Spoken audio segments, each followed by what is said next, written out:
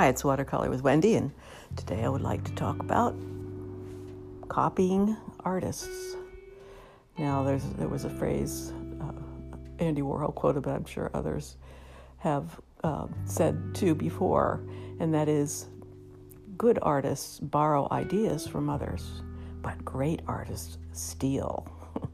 And it's kind of funny, but it's true, because even though we talk about art being original, and you do want to go in that direction of creating original art, that we also can learn so much from other artists. Just like we learn by looking at the world and seeing it in our own unique way, we can also look at other artists and learn from them what we might want to influence our own art with.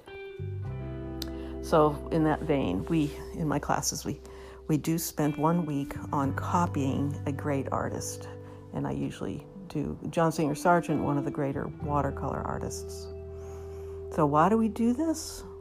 Well, it's not like an older form of art education that used to happen and still does happen in the academy. And that means a certain kind of traditional way of teaching art, where they go into the museum. I'm sure you've seen them with their easels, and they copy a work of art. And I'm not sure what those teachers are trying to teach their particular students, but the idea would be to help you look more carefully at a great work of art, and so you would understand it better in many different ways. And it's good drawing practice and visual looking process as well. And then there are some cultures, some Asian cultures, that believe that the way to become a great artist is to copy the masters as a primary tool.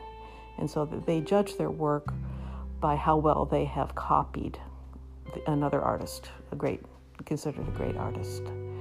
But that's not quite what I have in mind when I have my students copy watercolor of a very good artist. It is 2 reasons we do it. And number 1 is to learn to identify the particular techniques the artists use.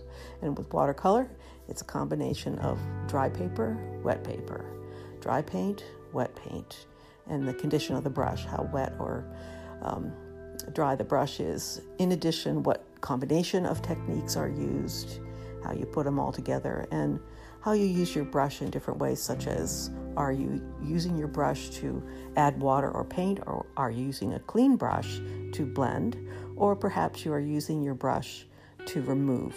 So those are some of the techniques that we learn in watercolor, and it's very helpful for my students to look at a complex work of watercolor by a great artist and try to identify which technique is used, and then try to copy that technique. It's good practice. And Sargent in particular is great at combining the many different techniques. And so it's a little bit hard to decipher, but it's kind of fun, like a puzzle.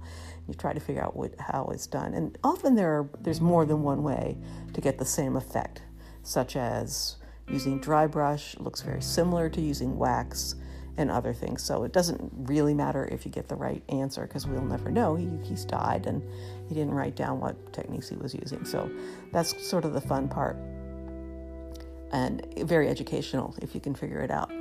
It helps you pay more attention to the wet and the dry paper and what is on your brush.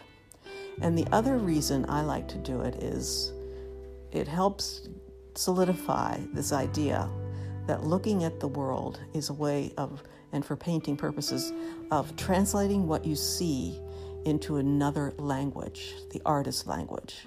So instead of looking at a leaf and saying, oh, how do you paint a leaf? What the artist does is translate it into things that an artist can do with their brush, usually. You can use other tools as well. And so you will translate that leaf into a set of shapes, edges, such as hard and soft edges in watercolor, which is very important in watercolor. So shapes, edges, like does it have a soft edge where it blends into the next shape, or does it have a very sharp edge? And then also color. What color is it? What color combination is it? How do you make that color? And usually the way we do it is a luminous color, meaning it's a combination of colors in one section, not one solid color.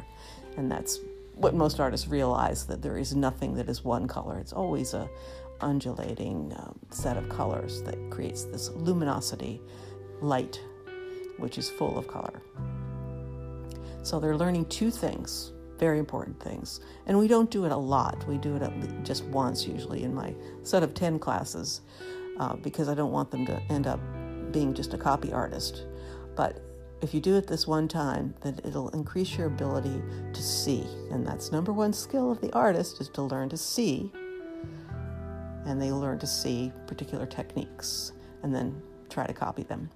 And then the other one is to realize that what the artist has already done and what you would like to do in the future is to translate. So it's for translation of identifiable objects. And sometimes they're not identifiable, and that's okay, because we don't care whether it's a dog in the distance or a mountain or whatever. It only matters to the artist, what does it actually look like. So shapes, edges, values as well, darks to lights. And so it helps solidify the idea and dissuade them from always trying to figure out a method for painting water or a method for painting trees and so on. So that is why I like to copy artists. I've done a lot of copies of John Singer Sargent's and learned a great deal. And I like my students to try it at least once. So that's the subject for today, copying great artists.